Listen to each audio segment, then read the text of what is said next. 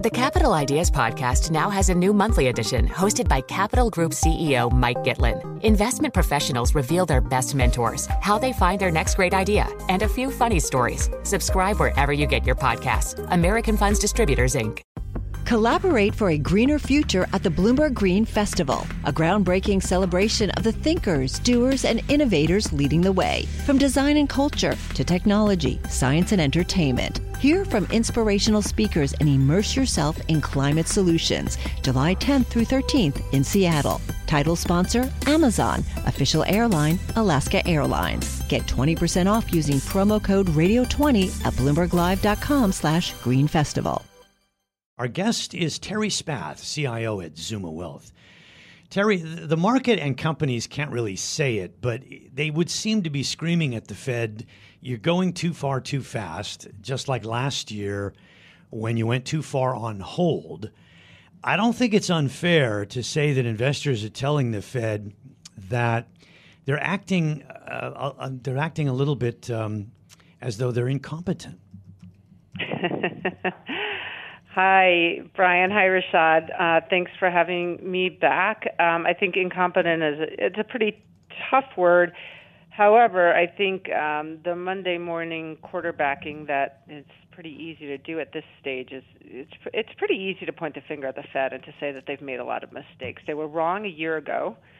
We were in a very similar position in terms of a lot of the economic data that was out there, and they were pouring money into the U.S. economy, and that's just a textbook macro econ 101. If you do that, you're going to get inflation, and there was a loud, this is transitory, it's not going to get out of control, and here we are a year later, and they're going 100 miles an hour on a wet road, slamming the brakes on inflation, and I think that's injecting a lot of volatility. It's an institution that's supposed to be injecting calm. Could be, and it's not. I think we used to think of the Fed as a smoothing mechanism for the economy, cooling things when it was too hot and warming them up when they're too cold. Now they're the rod stoking the volatility. They do seem to be, and I think that's causing. I think that's a source of a lot of the problems, not just in the U.S. but at other central banks. They're creating volatility, not reducing it.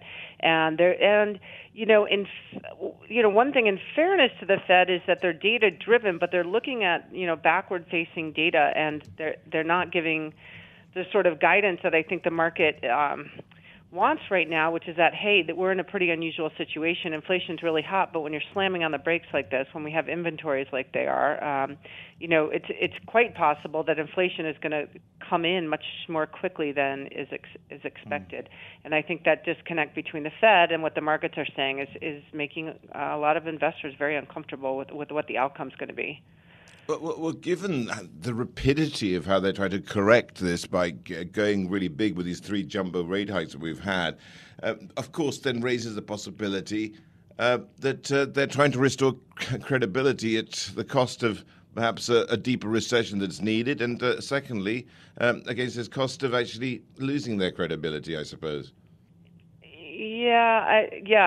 Every time I think the Fed's got some credibility back, it does seem like they've lost it. And I think these recent moves are certainly going to do that. If anything, the risk is that they keep tightening when they don't need to be tightening any longer. And I think, if anything, if we see the Fed kind of not take such a hawkish approach and be a little bit more sensitive to current conditions versus just backward looking, that could be a surprise to the upside. So we'll see in 2023.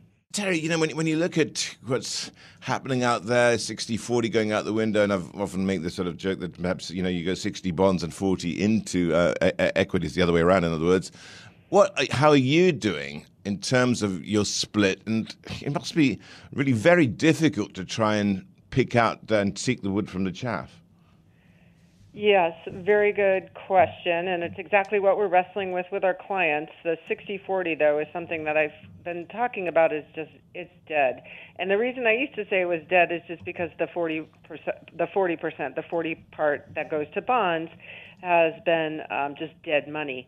It's gotten even worse for bonds. It's not just dead money; it's losing money. They're having their worst year for bonds. Since I don't even know when. It's rare, if ever, to see double-digit losses in bonds in one calendar year. But we're also seeing these huge problems in stocks. It's really difficult to make a bull case right now for risk on. Because of the recency bias of so much bad news and so much bloodshed right now. So what we've got for clients is a little bit different allocation. We're putting money actually into very short-term T-bills, laddering them over the next 12 months. We can earn mid-single digit, low single digit, I should say, returns on that. And as far as we're concerned, a little bit up is the new up. Flat is the new up. Not losing money is the new up in this very short-term environment that we're in. Yeah, I think with the looking at the Fed and trying to justify what they're doing, they're trying to channel Volcker. But the difference between the 70s, you had a whole decade of inflation. We've had it for a little more than a year now. And that's why I think some people in the market, it's not my opinion, but this is what you hear, is that people think the Fed has gone too far. Would you like to see the Fed take a more patient approach, maybe to slow? Like I mentioned that the RBA was going to, this is probably the last big rate hike that they'll do, and then they'll move to like 25 basis points. That's what both traders and economists think. Would you like to see that from the Fed, or do you like this aggressive push? No, I don't like this aggressive push, and I'm not the only one that doesn't like this aggressive push. The Fed is being extremely hawkish, and the worry that markets have is that they're just going to keep being the bull in a china shop when it's not necessary anymore. We're going to see other factors that are going to pull inflation in. It doesn't need to be the Fed, ratcheting up interest rates as fast as they say they want to. We've got inventories that are piling up. That's going to, to unwind those is going to help on the inflationary front. Things like that are certainly going to and strengthen the dollar. It's another thing that's going to kind of pull in inflation without the Fed's help. And so we don't need to be as aggressive on the Fed. I think the risk, in fact, if there's good news I could present to you and your audience, and that I believe is that, that the Fed is done by the end of this year in terms of raising rates, because a lot of these other factors are going to come into play and rein in inflation, rein in demand, and they're not going to need to keep pushing rates up through a lot of 2023. And I think that shift to a dovish stance, that perception of it at least, will serve as a bit of a tailwind for risk-on assets. Yeah, I mean, the way that 2s and 10s have inverted just is it's so deep, that inversion at times, or it has been so deep. If anything's not screaming there's going to be a recession, the point is, how much of a slowdown is the Federal Reserve really, really prepared to put up with? One part of the question. And a lot of what they've been doing seems to be posturing too. Right, yeah. So 2s and 10s inverted are, the fail-safe signal recession's on the horizon if we're not already in one. And I think that the question is how bad of a recession. And this is not a 2008, financial global crisis where we could see total collapse. This is not even a 2020 COVID shut down the whole world economic collapse. This is a cold versus COVID. And for those reasons, I don't think that the Fed needs to be as aggressive, and I think that we could be seeing a bit of an overreaction in both the bond market as well as the stock market. Terri, that's all we've got time for, but thank you so much for joining us. Terri Spath, there, CIO at Zuma Wealth, getting her latest on the markets.